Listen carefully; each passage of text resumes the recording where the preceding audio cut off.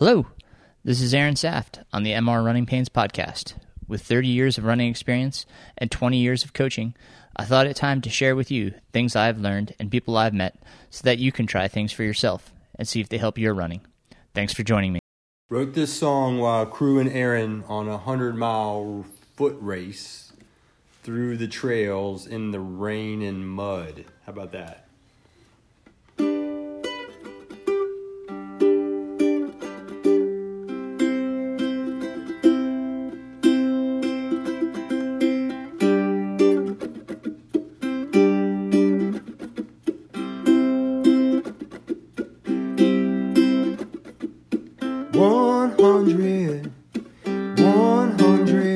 Miles to go. 100 miles to go. Don't ask me why I do it, I don't know.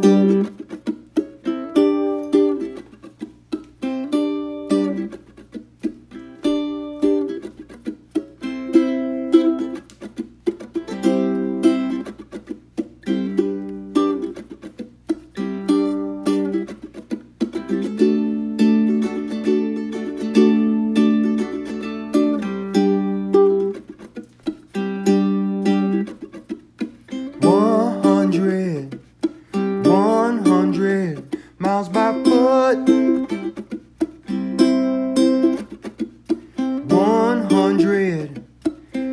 100 miles by foot. Don't ask me why I do it, I can't stay put.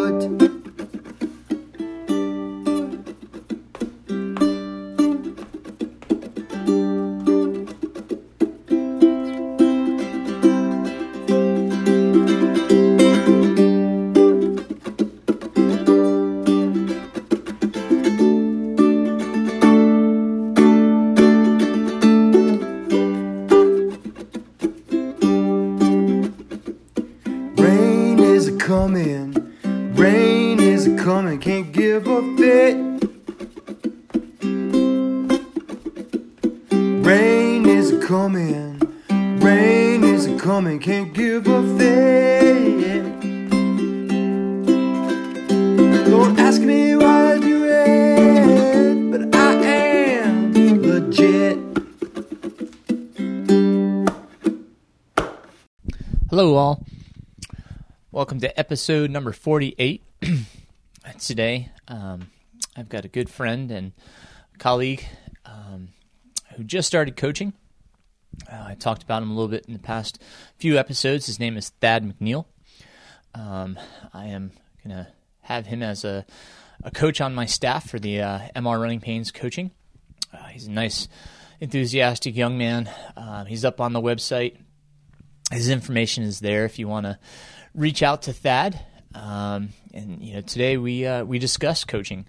He'll hear us get a little bit passionate about coaching and philosophies and ideas. Not only becoming a coach and being coached, but as an athlete, what should you look for in a coach? I love this conversation. And it starts out just kind of getting to know Thad a little bit, and then it evolves into the coaching conversations, which we take in a number of different directions. So I hope you'll have a listen. And if you're in need of coaching and want to reach out to us, again, we're on the website. Our contact's on the website. So if you listen to this, please do reach out. We certainly appreciate it. My ranks are getting pretty full, but always reach out, and if I can't, and you don't feel comfortable with Thad, we'll try to make sure you find somebody that you do have a good fit with. So, also, I did join Patreon, so there's a donation link a Patreon link on MR Running Pains on the homepage as well as on the podcast page. I'll talk a little bit more about that on the end, and catch up with you guys on everything else that's going on after our interview with Thad McNeil. I hope you enjoy.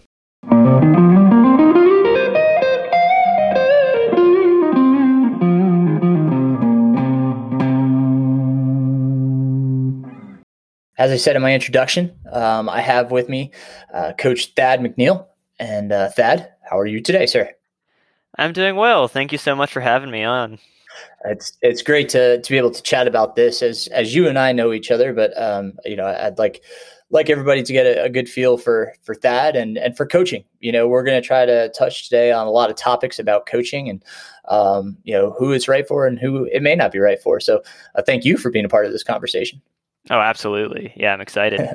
As I do in my podcast, I also like to say Thad and I are recording on January 8th, 2021. And, the reason I do that, just as I say every week, is things change a lot. So if you hear something that we recorded and something happens after this date to the contrary, you understand why it's recorded as such. So, but let's start with you, Thad. Tell us a little bit about yourself, your background, just where you grew up, your likes and all that good stuff.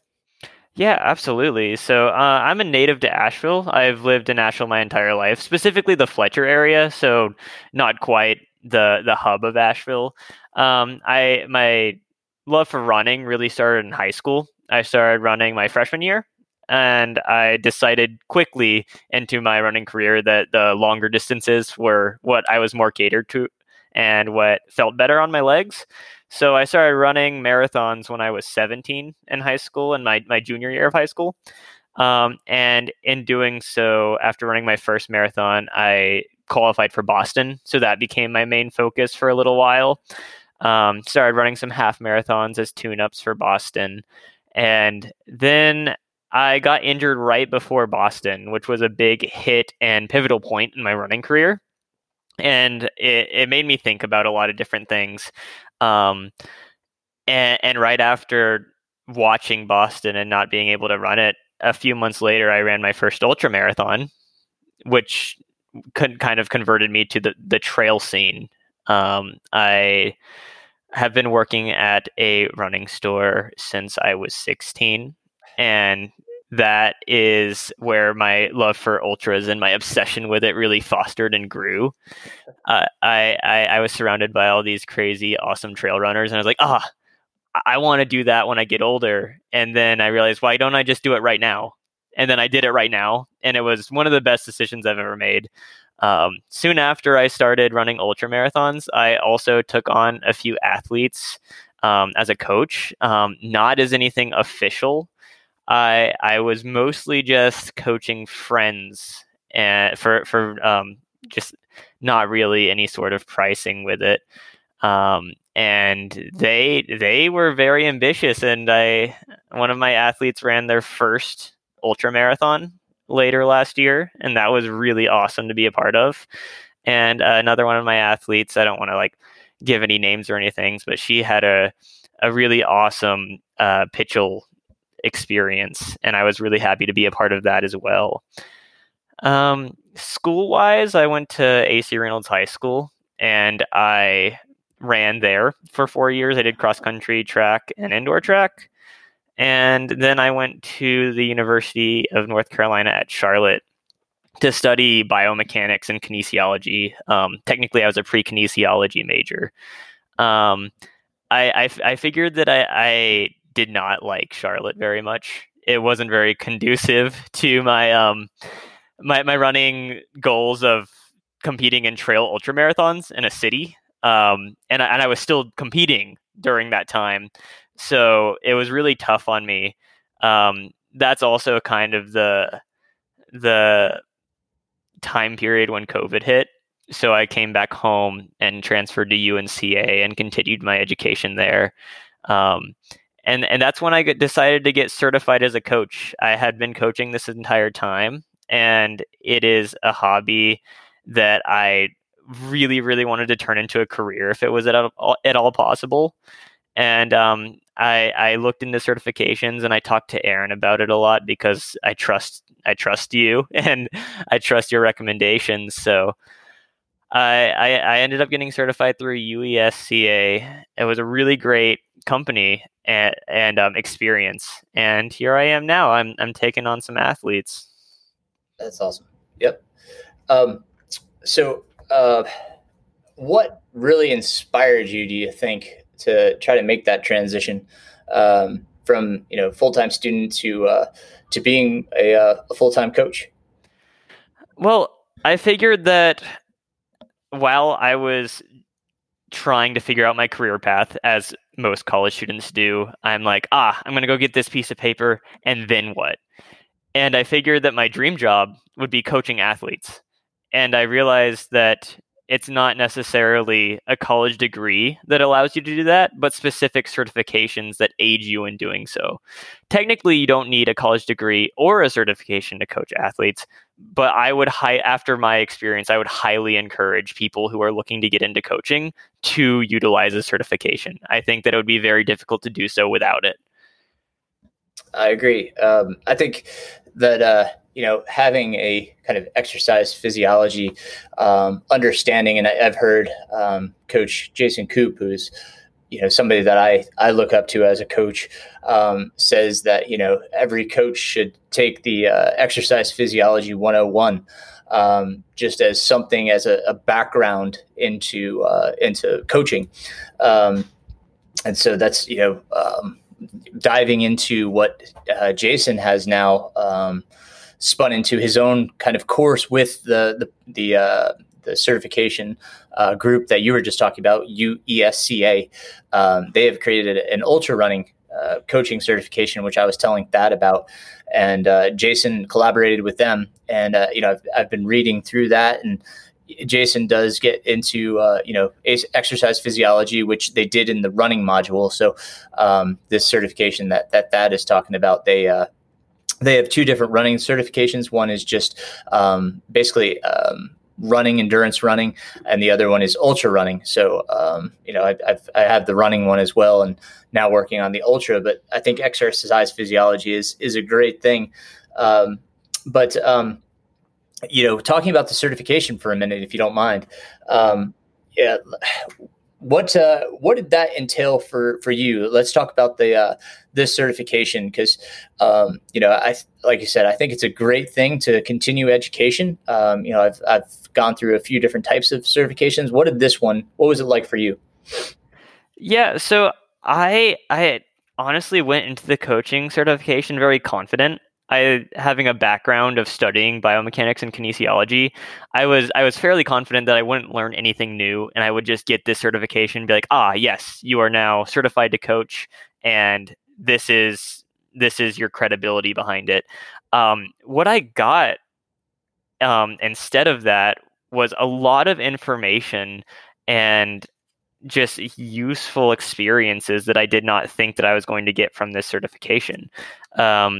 The physiology aspect of it is extremely in-depth, and it required a lot more studying than I actually imagined for it to be. The final test is quite in-depth and tricky at times to remember all of the nuances to the actual certification itself.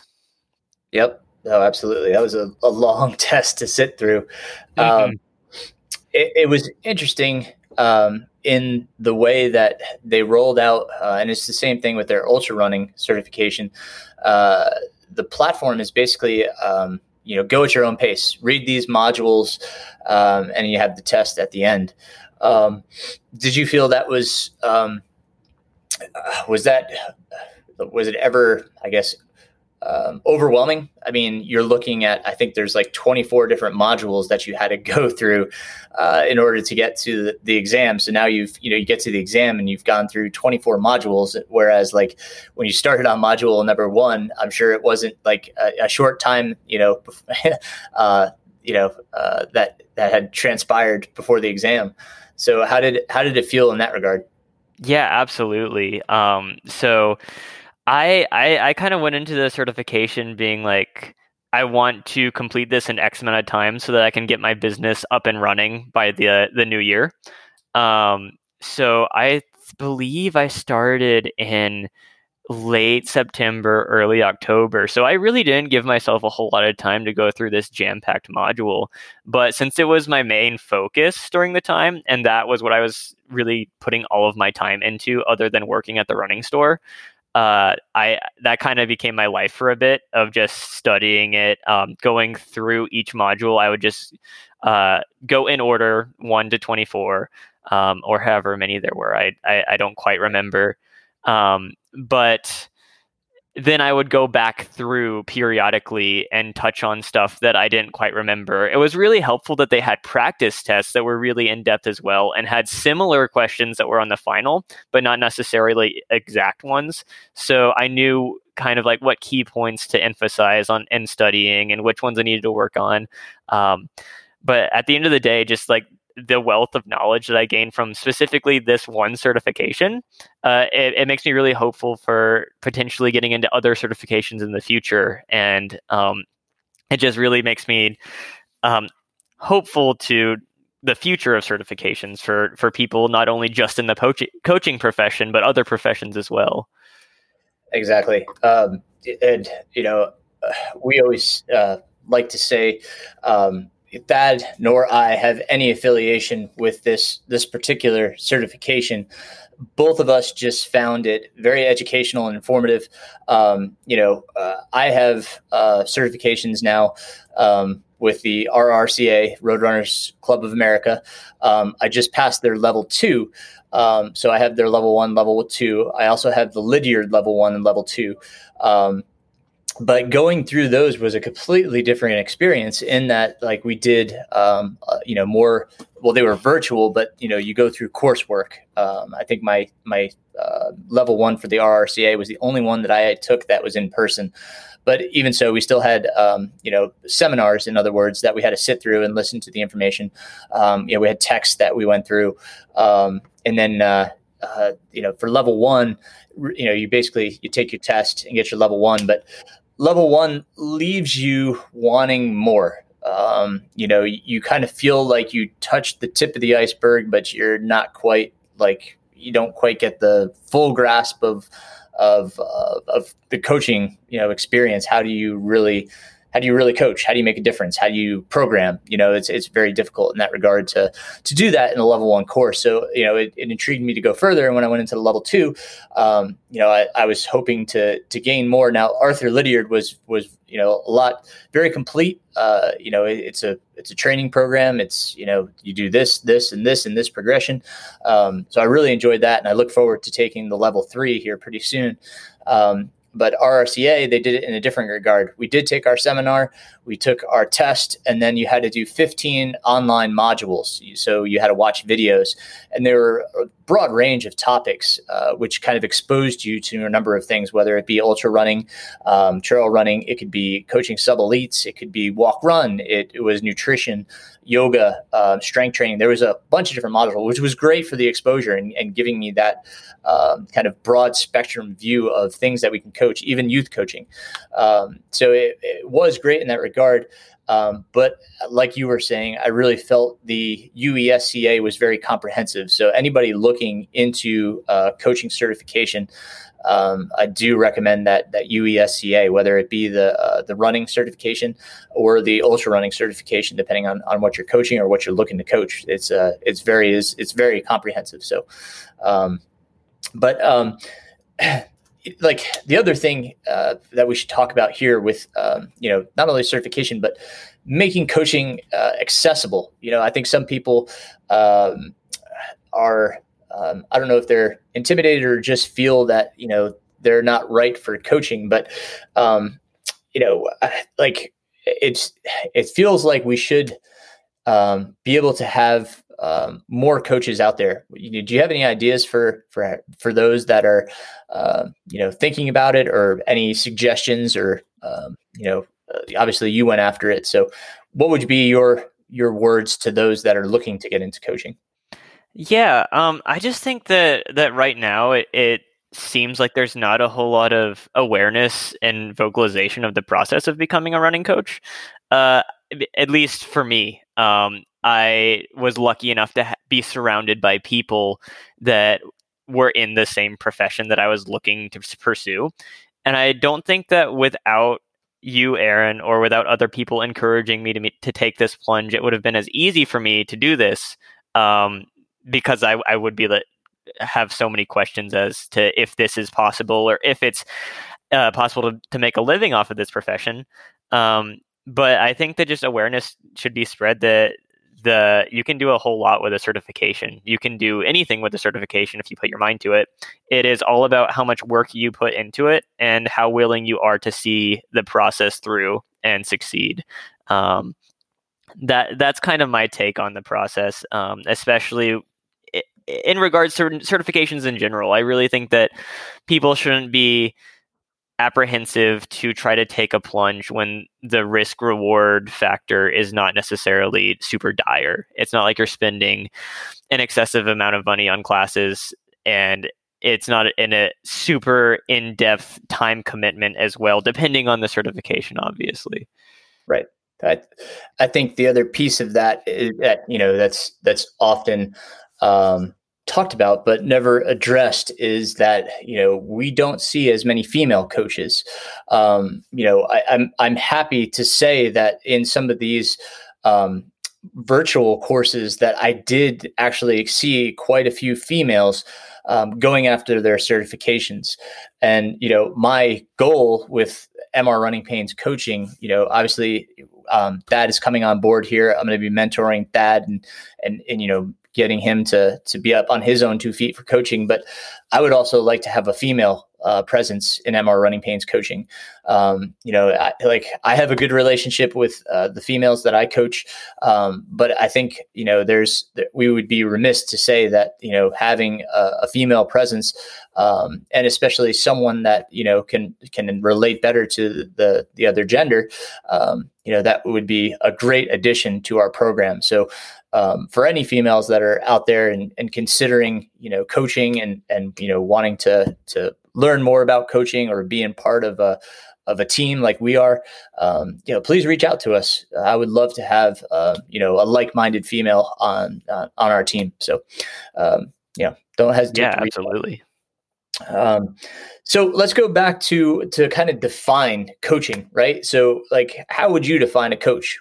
Yeah. So I guess just defining a coach in general, I would say it's a person in which their job is to carefully craft adaptable training plans, specifically for athletes that individual needs vary. I think it can mean a lot of other things as well, going into plans that are pre-made and non-adaptable. But generally, how I would like to personally coach is to make adaptable training plans for athletes and be able to morph that into whatever is best for their needs specifically. I don't think that's the only definition of a coach. I just think that's kind of what I'm looking for as a coach and in my practice. How about you? How would you specifically define a coach? I would say a coach, as we're about to talk about, takes on a plethora of roles in the fact that they have to be so many different or wear so many different hats for the athletes they're coaching. In the fact that we have to make well-rounded athletes and put their health at the forefront. We never want to put an athlete at risk by letting them do too much or the wrong thing. So it's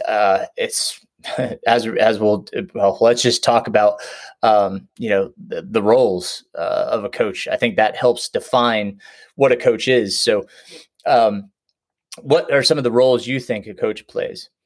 Yeah. So I feel like, as you said, there's a plethora of roles that coaches need to undertake, and they also need to understand which roles they are not obligated to be a part of or not allowed to take part in. But examples of roles they definitely should be filling is making sure that they're being very insightful all the time and keep open communication with all of their athletes, and just be able to pick up on those minute situational needs of an athlete, because every athlete is different and individual, and sometimes you have to be insightful and realize that your athlete is not specifically telling you everything that is going on in their life, and you might have to have those hard conversations of like, are you doing this specifically, or are you under training and lying about it on your training plan, which is also something that we were trained for in certifications. And as I was saying, there's also definitely roles that you should not be taking on as a coach, and you're not allowed to. And that would be if a athlete happened to get injured, whether it be from a myriad of different factors, whether it be overtraining or just like a blunt force injury. We are not allowed to prescribe like specifically exercises to help come back from that. That's a physical therapist's job. And that's when we use our expertise and our knowledge of the surrounding area to be like, you live here, we could refer you to XYZ physical therapist who is set up closer to where you live. Or if a athlete gets sick and is wanting to run through a sickness, then it's your job to say, no, it's probably not the best idea to run through a cold because you're not going to recover as well and your muscles are not going to be as adaptive, and I would prescribe you and defer you to a doctor rather than, me going off of my own expertise. Yep. Yeah. Interestingly enough, before we hopped on this conversation, I was kind of going through one of the modules for that next certification, and it talks about the different roles kind of just in the first module. And this is from the UESCA ultra running. They say, a coach could be a psychologist, a leader, a motivator, a disciplinarian, operations manager, instructor, educator. So there's so many different things that a coach has to do, but as you say, those are defined by certain limits. Like one of those gray areas that often coaches kind of get placed into, especially with ultra runners, is talking about nutrition, and where is that line? Where do we find that line as to, okay, now we're getting into the parameters of a dietitian or a nutritionist. So I mean, what I kind of term nutrition, I only talk about race day as we've got this distance that we're trying to cover, and we are going to expend obviously this many calories. So our plan is to take this many calories per hour. So far as what that may be and what's the best nutrients and protein and carbohydrate ratios. That's, when we get into that stuff, I kind of defer more to a dietitian if people want to get more specific, especially with their daily dietary needs. When they ask stuff about daily dietary needs and how many calories and such should they be eating per day, then I defer to a dietitian and say, that's more a question for them. So we have to know our bounds as well.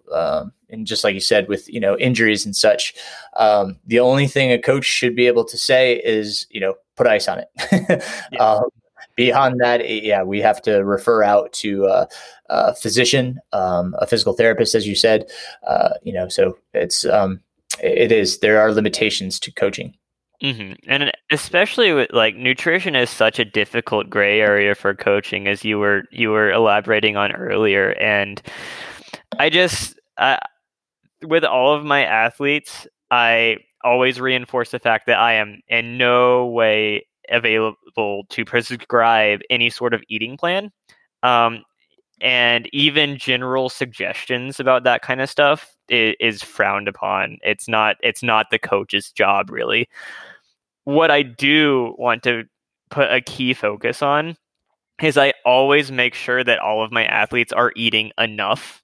I tend to constantly remind my athletes to make sure that they're fueling well, and eat. I would almost rather them eat more than enough as opposed to anything else. I don't think that running as a sport or as an activity or a hobby should not be used as a means to feel anxious control over food. And I feel like that's a big problem. Probably a big problem for another podcast is just people using running as a means to control anxiety and food consumption. And I think it's a big problem that does need to be talked about more. But I also think that it is within the reins of a coach to ask if they're eating enough and making sure that your athletes are not at a risk of injury because they are in a caloric deficit. Right. Good points. So moving on to how have you been impacted by people that have coached you? Let's start with positive experiences. What are some things that positively, and this can be positive experiences that have shaped you as the person you are today, as the athlete you are today, and as the coach you are today? Yeah, I haven't had a very extensive history of having multiple coaches. I haven't had, say, a private coach, but I've had almost a group of friends that have acted as my sounding board.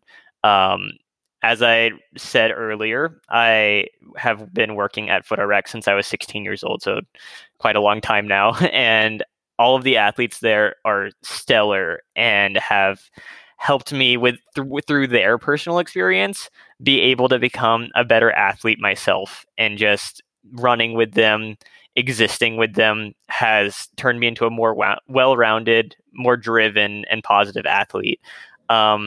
I guess more positive impacts that I've had from coaching would be from high school, because that's when I had a dedicated coach. I had a really awesome coach in high school. He really, really knew his stuff, very educated. Again, not throwing names out there. But I think that the thing that helped him the most in high school competitively was not necessarily the individualized coaching, but it was the team aspect. I think that the team aspect really helped me thrive as an athlete because it helped me further my competitive nature and drove me to train extremely hard. And in some cases, probably too hard for a high schooler. That kind of segues into negative experiences coaching. I wasn't reined in very much in high school. By the end of my high school running career, I was running 100+ mile weeks, and training for marathons on the road. I was training for Boston at the time. So being 17, 18 years old and running that kind of volume is something that, in my opinion, should not really be done all that often. In specific scenarios, maybe, but in my specific use case, I don't think that this would have been recommended. And I really wasn't reined in as much as I believe that I should have. And I think that's a big, big, big part of being a coach, especially with one of my athletes. She came on, and the first thing that I did was like, we're going to have to lower this volume a ton and then make it way more specified. You still want the same stimulus, but it should not just be volume for all scenarios. Some scenarios call for that, obviously, but in my opinion, I think that I could have benefited by having more individualized coaching. Sure.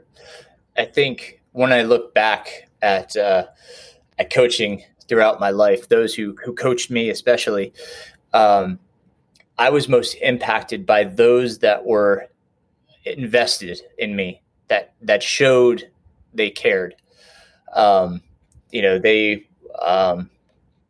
They took the time to check on me, to manage me individually. I didn't feel like I was being just fed a cookie cutter program. It was, wasn't a cut and paste.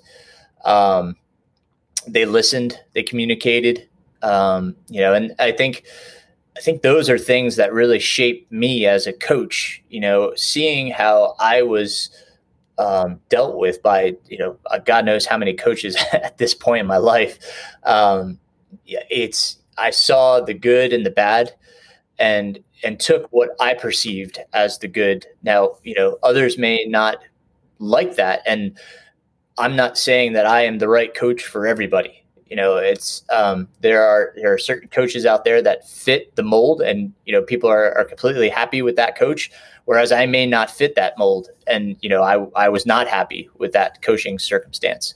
So it's a matter of taking what you know about yourself and matching that to a coach, or in this same vein, knowing what you are as a coach and what you like to do, and expressing that to an athlete so they understand who you are, what your message is, and what can they expect from you consistently. I had a great conversation today with an athlete that's thinking about coming on board, and the athlete expressed to me that they were very frustrated with a previous coach because of lack of communication. I use Training Peaks, for those of you that know Training Peaks, and I'm on there on a daily basis communicating with the athletes. It's almost to the point where they may not want to hear from me because I get on there so much and try to let them know what's going on and what I'm seeing or what I'm concerned about. But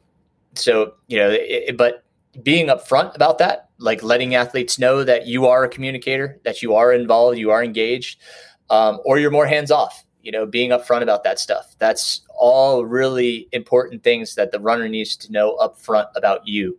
How involved are you? How engaged are you? Are you just going to send a plan and check in every week? Are you going to check in daily? Are you going to send a calendar for the month? And, if the athlete has questions, it's their responsibility to reach out. These are all things that coaches need to be very upfront about and let their athletes know. That, as we did a Zoom call on Wednesday with the team. I sent out the video to all the athletes today. So we give them a chance to reach out to us through that. I send out a weekly call schedule so that we can set up times to have a phone conversation.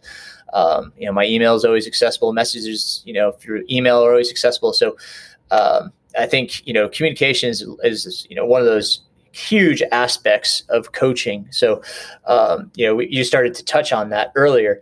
What are a few other things that you can think of that are essential in a coach athlete relationship?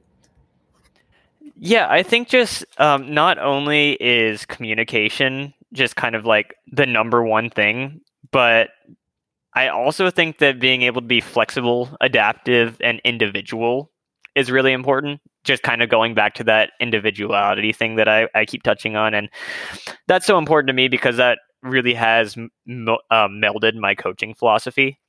And I also think that another thing that is pretty simple to think about, but in practice is kind of hard to kind of follow through with, is commitment to the plan. The training plan specifically. If you have an athlete that is consistently underdoing or overdoing, especially overdoing stuff on the plan, and then not relaying that to the coach, that is extremely detrimental to the process. I think that almost never is there any sort of benefit from overdoing a training plan without letting the coach know that you're like, oh, this didn't feel like it was enough. And it's like, okay, well, this wasn't supposed to like push you into the well. This was supposed to be a workout that wasn't going to completely wreck you for the next few weeks. So now we have to alter the training plan. It's just something, again, that without open and honest communication, that's not going to be something that's going to work out. Sure. Yeah. Well, and I think, athlete input is also integral.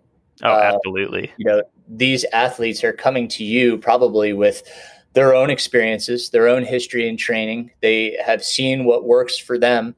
And so, you going totally off script, not listening to what they say, and this goes back to communication. You're not doing service to the athlete if you're not listening to their training history, and what's worked and what's not worked, because there has to be a level of trust between the two of you. You have to trust the athlete to say, Training Peaks is great because we can get a picture of what's going on. We can look and see, are they fatigued? Are they tired? Are they making adaptations? Or are they not? And so when we see some things and we start to notice trends, when we look at metrics like the, resting heart rate, or, heart rate during an easy effort, if those are elevated, something's going on, and we need to, say, hey, listen, are you tired? Are you sick? Are you stressed? What's going on? So, a lot of that goes back to communication and trust, just being able to be open and honest about what's going on between the athlete and the coach. And then I think the other thing is commitment. If an athlete comes to the program, they need to make sure they're committed to coaching and being willing to listen to what the coach has to say. I know that sounds really funny, but there has been cases where I've asked an athlete, "Are you sure you want to be coached?" And we can talk about those athletes that don't necessarily need coaching, but the reality is, like, some people come, they think they want to be coached, but they don't. And it's if you're not committed to the idea of being coached, that's starting off on the wrong foot. So you have to be willing to listen to the coach. And again, if things aren't going the way you want, you have to voice that up, and then, listen to what's the reasoning for the training methodology, or, is the coach failing on their part? That's, coaches should be held accountable as well. If they're not making adaptations to the coaching schedule based on what they're seeing, then, that's on the coach as well. And you can hold them accountable for not taking their responsibilities as seriously or as committed as they should be. So, yeah, definitely. Any other thoughts on that? No, I think you really nailed it on the head with the especially the commitment part. I totally agree with you. Just some athletes specifically think that they're doing something right and are like, okay, I want to coach just to reinforce this. And then when they get conflicting information from the coach, it's something that they butt heads with, and they want to do their own thing. And you're like, okay, as you said, are you sure you want to be coached? Because I think you might benefit better by being a solo runner and doing this on your own.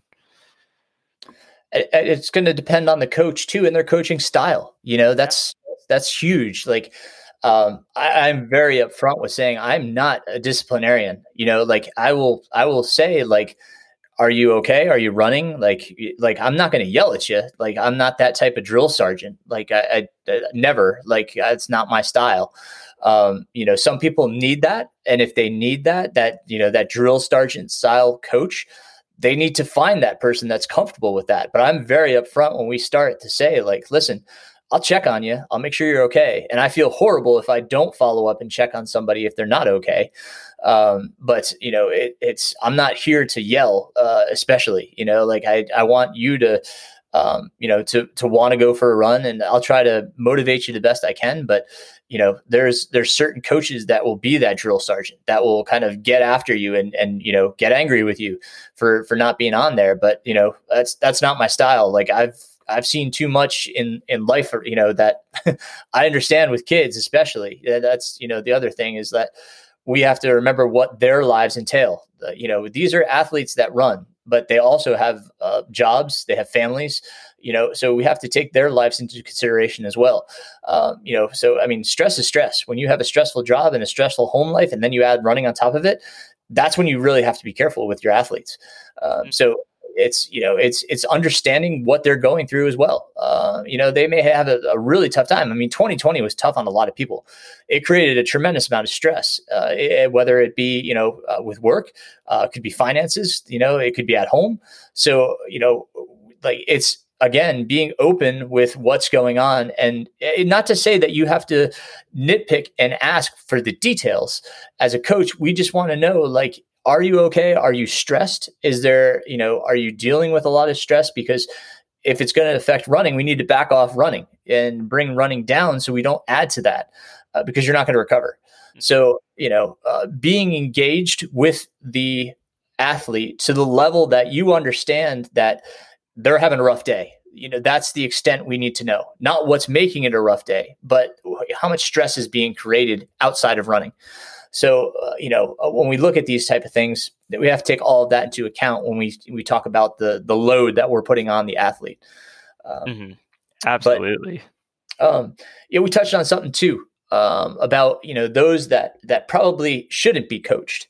I talked about the story that I was saying, and I'll touch on a little bit more, but do you have any, folks in mind that you think maybe these aren't the right people for coaching? As I was saying, more so people who might even have a tendency to overtrain the training plan. The people who think that what you're prescribing is not enough and that it's not going to benefit in their race. If they don't trust you as a coach and as a person, then that it probably isn't necessarily a good candidate to be coached. If you have problems with trusting someone and giving your training into their hands, that's going to be a rough relationship as a coach-athlete relationship. Right. No, it's as we were just saying, running, coaches, they aren't for everybody, as much as we as coaches want to make sure that athletes are doing the right thing, there are those that, they do just fine, going out for a run, their goals are completely different, and I think it's for those that really are, goal minded or want improvement, or want guidance or even want to learn. I've got athletes that, at some point they're going to go off on their own because they understand what these training principles are. They could become a coach themselves if they wanted to, and that's totally fine. I'm here for as long as that person wants to be. That's why I don't do contracts with folks. I don't ask them to sign a contract because I want me to be here for my services for as long as they need them. Because if they're not going to use them or they don't want them, I don't want them paying me for that. That's not right. Not to say that those that do that are wrong, but it's my principles that's the way I feel. So when people are engaged and interested in coaching, and they understand what that's going to entail, as I said, when you're upfront with it and talk to them about what they can expect, as long as they're receiving those expectations and are happy with what they're receiving, those are the folks that are good to coach. Whereas, what we talked about earlier with those that, they have other ideas or they're not following a schedule, and I've had those folks as well. They kind of just do this here, do that there. Those are the folks that I'm like, listen, I'm not really coaching you right now. I don't feel right charging you money if you're not going to do anything that I'm putting on a schedule, you're paying me, but at the same time, you're not doing anything that I say. So, either A, we get on the same page, or B, we shouldn't be in this relationship. So, yeah. And I think that another thing that's just super important about the coach-athlete relationship, and this even goes more so for coaches specifically rather than athletes, is for virtual coaching specifically, which is so prominent here in 2021 now because it's so much more convenient and there's risk, is realizing that you are helping and impacting the life of another human.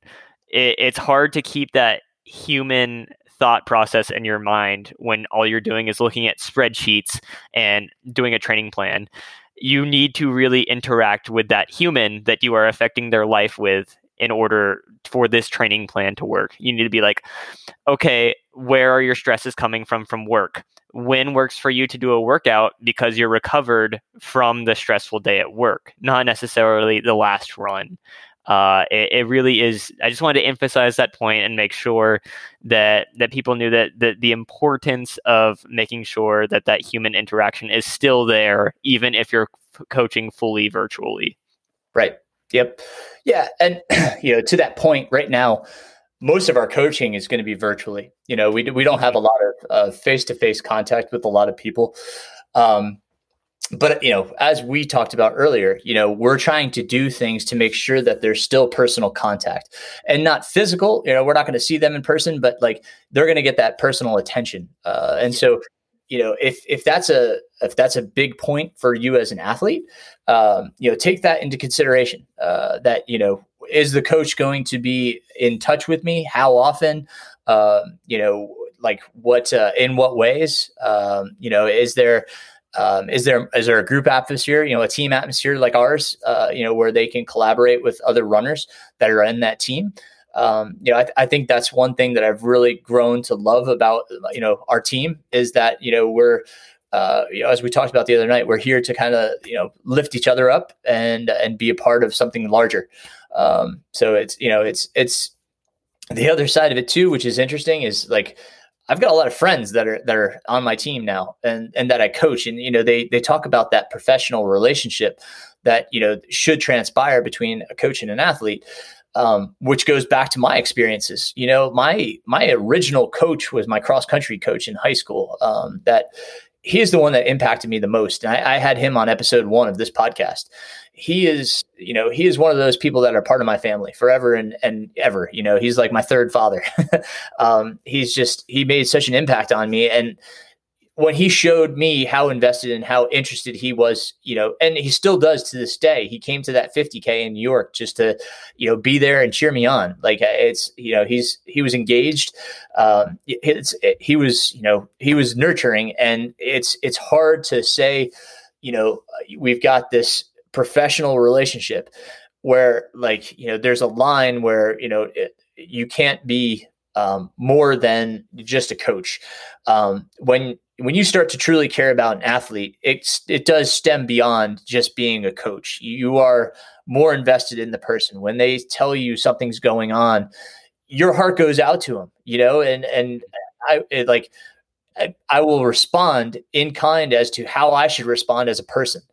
I'm not afraid to say, like, all my love, like I heartily, I'd love, like people, like it should be, we're all one family, and, it should be dealt with in the fact that you regard these human beings as human beings. I don't look at them as solely athletes. They are humans to me. And that interaction, I think, reflects how much I care for these people.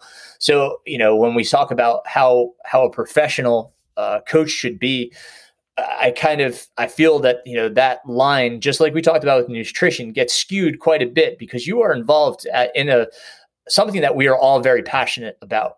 And I am, I of course am very passionate about running and sharing that.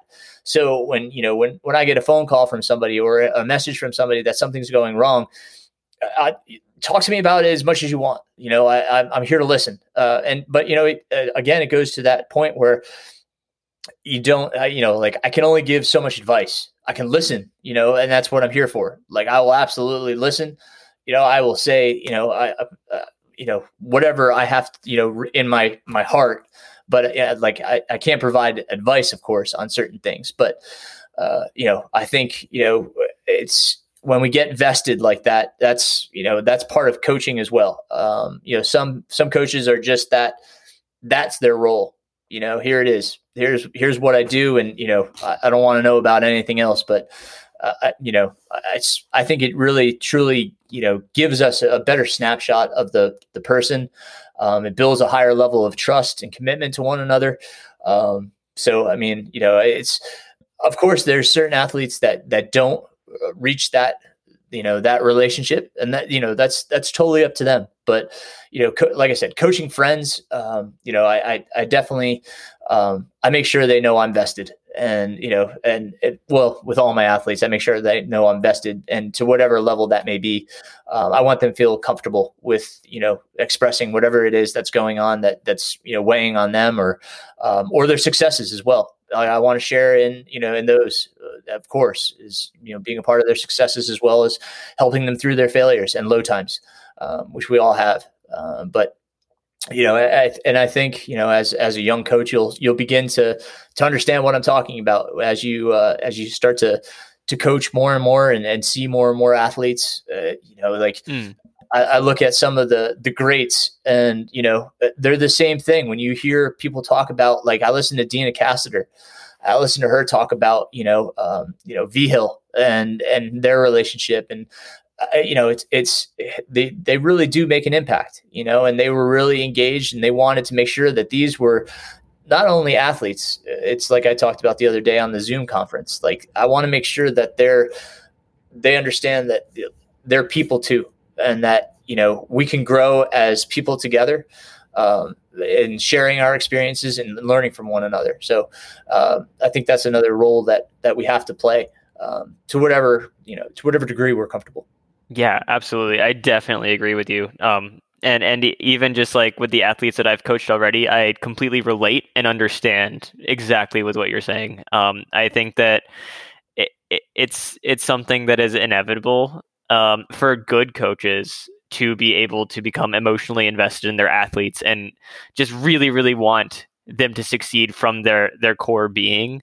That's going to foster a more unique relationship than like a surface level. Here's a training plan. Good luck. Right.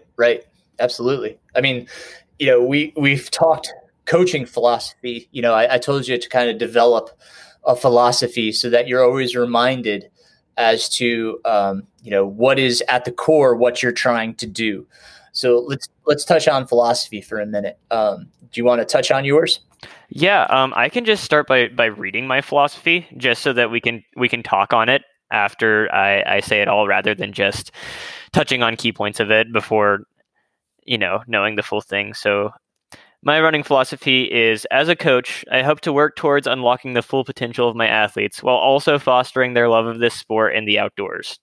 Each person's journey as an athlete is completely individual. So as a coach, I want to build relationships with each of my clients that will help me understand how to best support them. One of the reasons I became a coach was the joy I found in helping others achieve goals they thought were out of reach. By understanding my clients' specific strengths and weaknesses, I hope to create training plans that capitalize on their individuality as athletes. I also believe that encouraging health in all aspects of one's lifestyle, including footwear, diet, and mental well-being, is essential in this journey. My goal is to push my athletes in order to help them reach their goals while emphasizing the importance of recovery in order to keep them healthy and happy. Right on.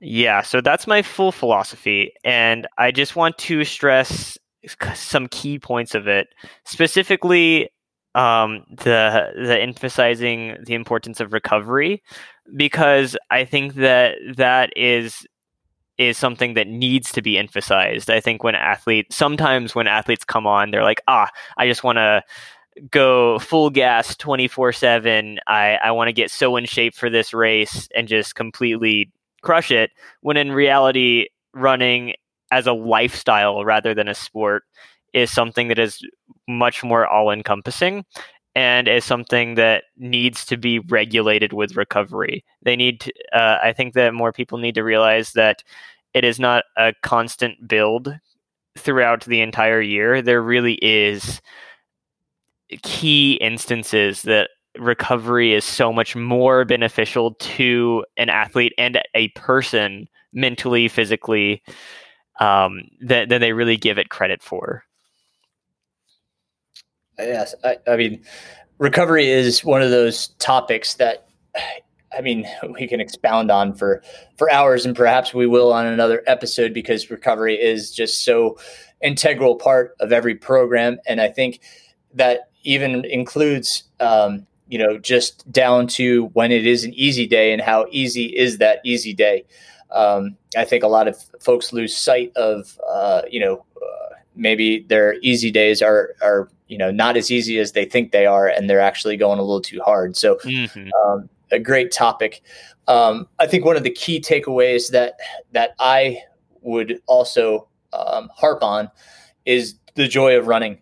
And if you've read any of my newsletters, or listened to any of my podcasts, or read any of my Facebook posts, happiness and joy should be celebrated through running.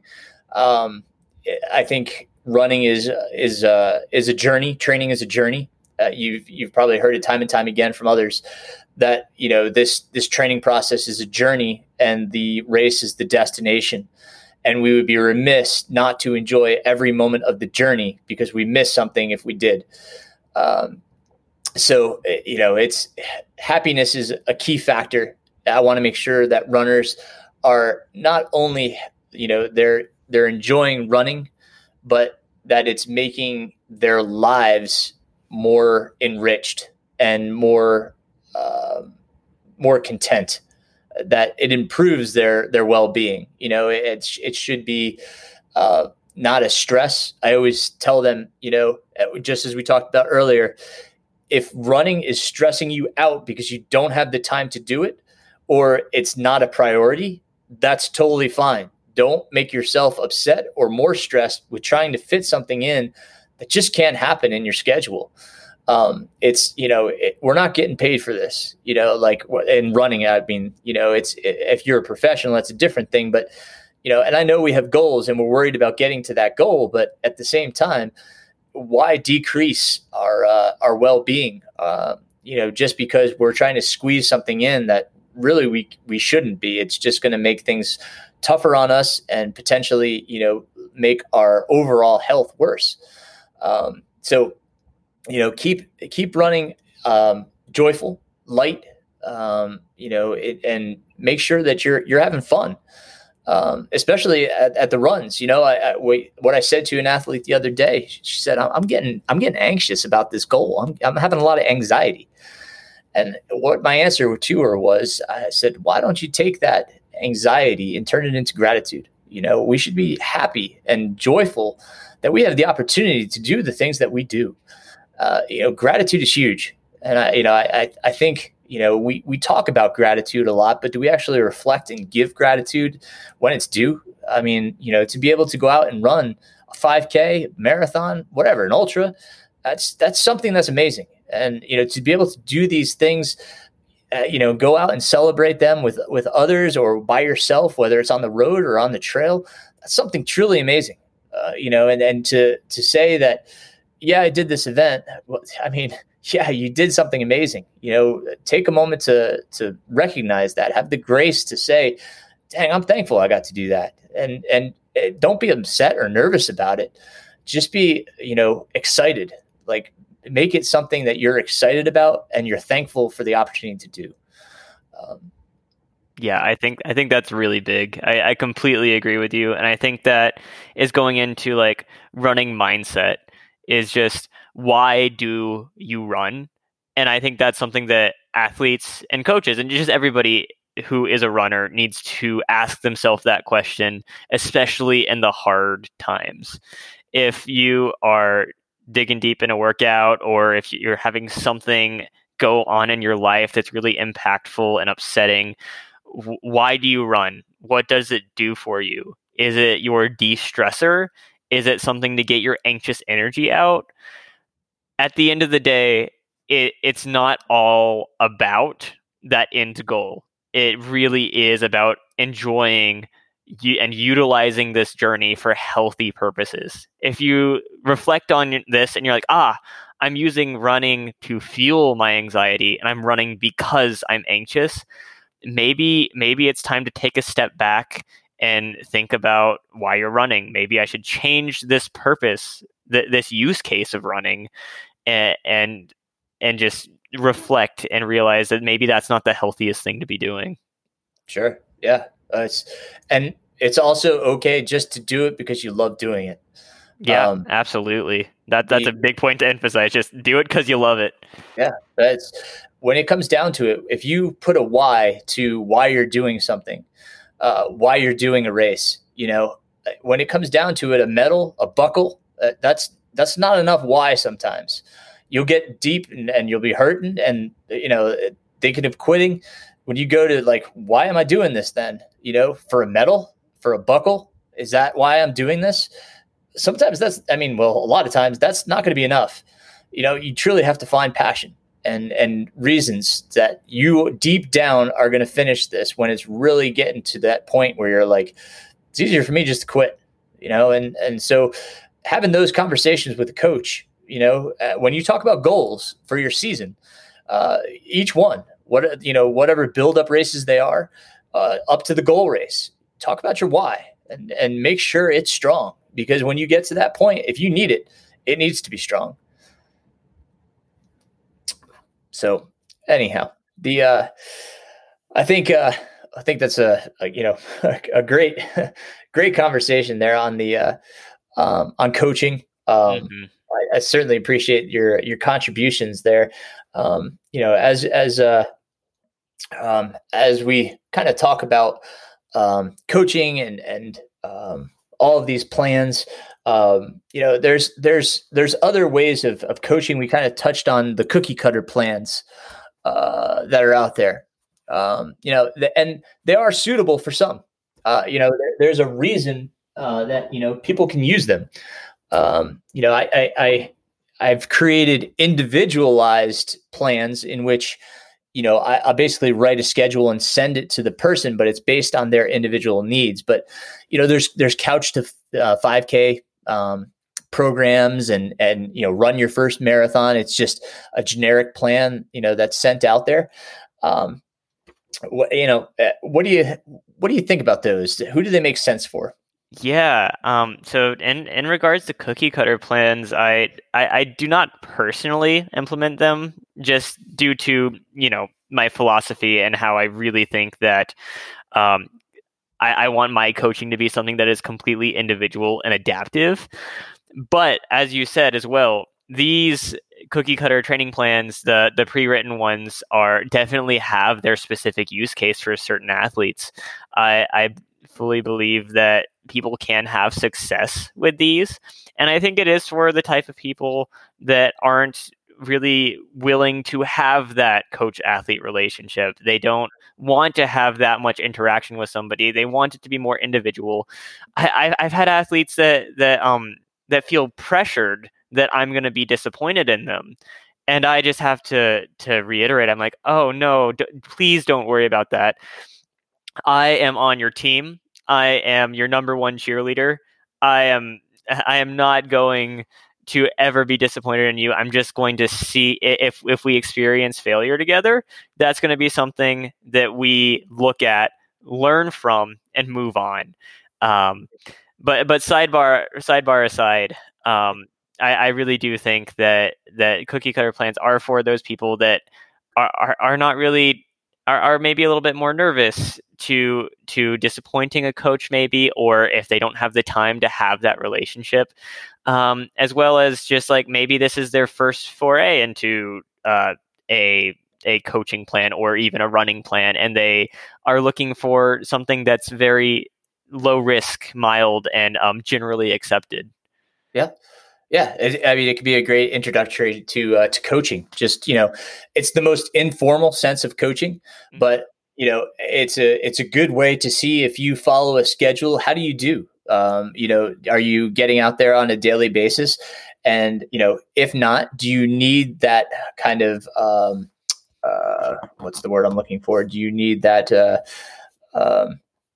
that person looking over your shoulder? To give you that, that amount of accountability. Sorry, that's the word I was looking for. Do you need accountability? Because the next step would be to finding a coach and, going into the things that, we were just touching on. But as you said, I do think they have their place, especially for beginner runners. It's a great non-threatening way to kind of get into running. Even if you don't do a 5K, it's just a way of getting fitness and learning about yourself. And, do you enjoy running? It's a great introduction to the sport. And of course, I'm talking like couch to 5K right now, but even if you're trying a new distance and, you're kind of intimidated by a new type of training, it gives good guidance. They're great points of guidance, but if you feel you need more instruction, more attention to your training or matter, then you can level up to a coach. So I think they have their place. Like I said, I don't feel comfortable writing cookie cutter plans myself, just like you just said. I'd rather, write something to the person, and make sure that they're getting, something that's more suited to them, or my hope is it's more suited to them. Mm-hmm. So, and that's why I absolutely love what you do with the kind of like hybrid of completely individualized coaching for certain scenarios. Obviously, this isn't your main form of coaching, but you have this side option of like, hey, this is super low stress. I'm going to make you a completely individual plan based on your past, but I'm just going to give it to you all at once. Yep. And I think that's such a great way to do this format of coaching. It's nice. I spoke with a woman the other day that's looking to do a 50K. And so, the way we set it up is we have this phone conversation. We talk about the goal, any build up races. We talk about, how many days a week the person's training, days they can't train, anything that they like to add, whether it be like core strength, mobility, those type of things that they want incorporated into this program, or to know which days are better to do those type of things if they already incorporate it, given they go to a gym or something. So, it's great to, have that conversation. Then I write the plan. I turn the plan over to the person, and we have another phone conversation. We go through it, make sure it makes sense, make any changes that are necessary. And then that person's off and running. They just go off and do their thing. It's okay if they, have a question at one point and kind of just reach back out, email or something like that, just ask a question. I don't mind that at all. And I want to, of course, hear how the goals go. How are the build-up races? This is, I'm invested now, so I think it's a cool way to kind of, again, introduce people to coaching that may not want that formalized coaching, but they can still get a plan that's suited individually to them. We've talked a lot about learning. We're constant students in life, as well as coaches. We're constantly learning. But do you have any good resources that you would suggest for others that they can read or listen to? Yeah, so currently I don't really have any other like podcasts that I would like to plug, but there is one actually account on Instagram that I would love to plug because it has helped me a lot, and I think that it is extremely informative, and so many more people could do to see this on their feed. And this is my very close friend. He also works at FootRx Asheville. The account is called Joe Quinlan _Podorthics. So Joe is a podorthist, and he is doing just some really, really amazing things locally. And he recently started this Instagram account in order to help foster knowledge about specific foot problems that people aren't quite as aware of. And I would absolutely love to do another podcast at another time about these specific foot problems. And I would love to have Joe on as well, if that was something you would be interested in. But just to like foster awareness and to get people interested in the situation, I would highly recommend following this growing channel, account. I will put that in the show notes. Yeah. People can find Joe and his account. Joe's an amazing individual in his own right. If you have listened to previous episodes, I ran the first marathon of Joe's Archel run. So Joe ran from the Art Loeb trailhead up to the Mountains to Sea Trail, and then did from there to Mount Pisgah, summited it, and then did Pitchell, which is a 100-mile effort. So Joe has been talked about in previous episodes, and yes, Joe will definitely be a future guest. That and perhaps my old business partner Scott Sosha. We can all talk podorthics and footwear and orthotic devices. Mm-hmm. I would love to be a part of that. And there are so many good books out there, and it really depends on what you're trying to accomplish as a runner. I mean, I look up at my bookshelf and I'm looking at, kind of close to 20 or more books up there from various coaches. And so, I mean, you can definitely, hop on Google and just kind of, look and kind of find what kind of topic are you interested in? Are you interested in marathoning? Are you interested in sub-marathon, ultra marathon? I mean, and, if you really want a recommendation for, good books and resources, feel free to reach out. That's what we're for. Feel free to find us on social media. I always talk about in the closing how you can reach me. So, by all means, ask questions if you're looking for resources.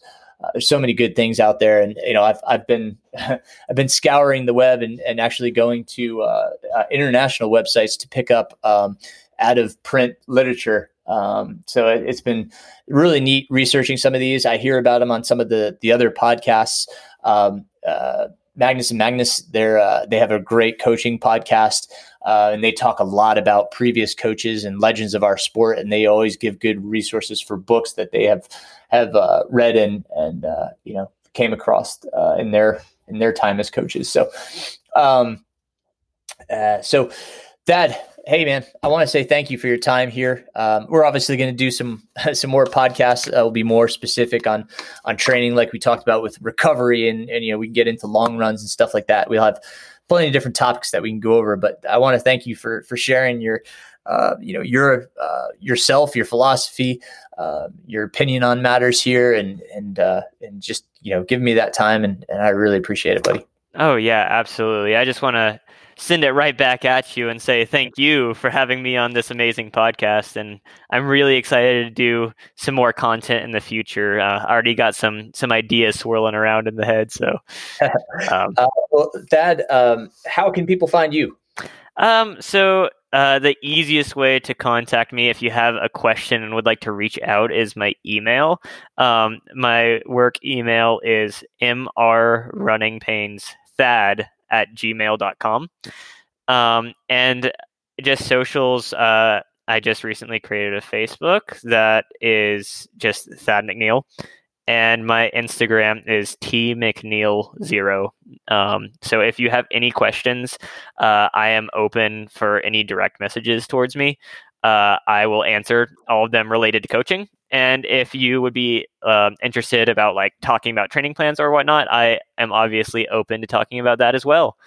So yeah, I think that's about all of the medias that I am socialed. Excellent, my friend. Once again, buddy, thanks for the time. Oh, absolutely. It was nice talking to you, Aaron.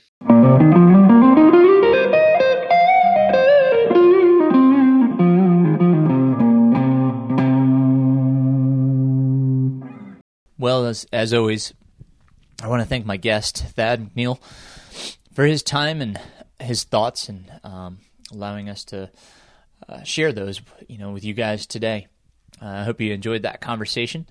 And again, if you have questions on coaching, want to look into coaching, have a conversation, don't hesitate to reach out. Both of our contacts are on mrrunningpains.com. I can be reached at runningpains@gmail.com. And Thad is mrrunningpainstthad@gmail.com. So those are both on the website. Thad gave us a few other ways to get in touch with him there. I'll leave all those in the show notes.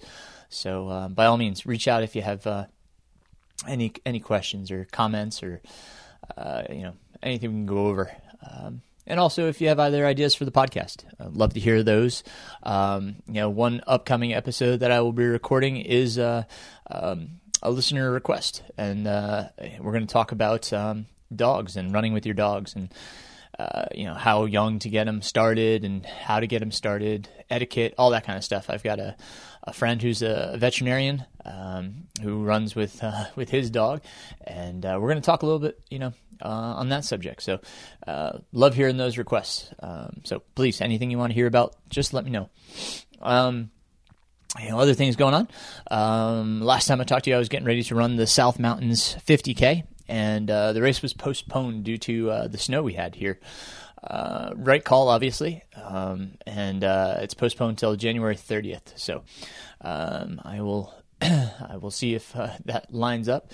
And I have one of the athletes that I coach is out in Arizona as we speak, and the athlete was telling me how bad COVID is out there, and I just hope that the numbers can begin to diminish as May approaches, because the Cocodona 250, I just love to go, but it may not be the right time to go. I mean, I've been training for this and thinking about it, but it just may not be the right move. So coming up with a backup plan just in case. Got something pretty cool in mind. It's going to take a little bit more research to come together, but hopefully we'll see how it goes, with everything. So also signed up for a 50 miler in Tennessee. Now the name of the race, it's I